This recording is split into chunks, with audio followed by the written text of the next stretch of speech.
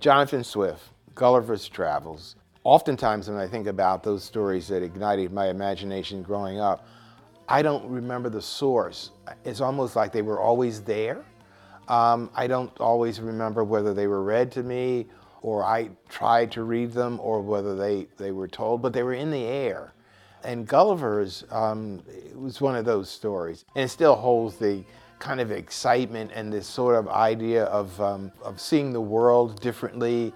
It has all these little pieces to it that ignites the imagination, and it's just pure magic.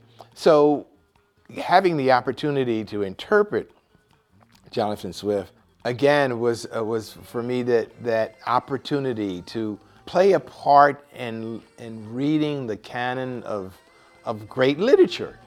That was, that was big. And then being able to interpret it, and interpret it through, through the eyes of an artist awed by this particular story.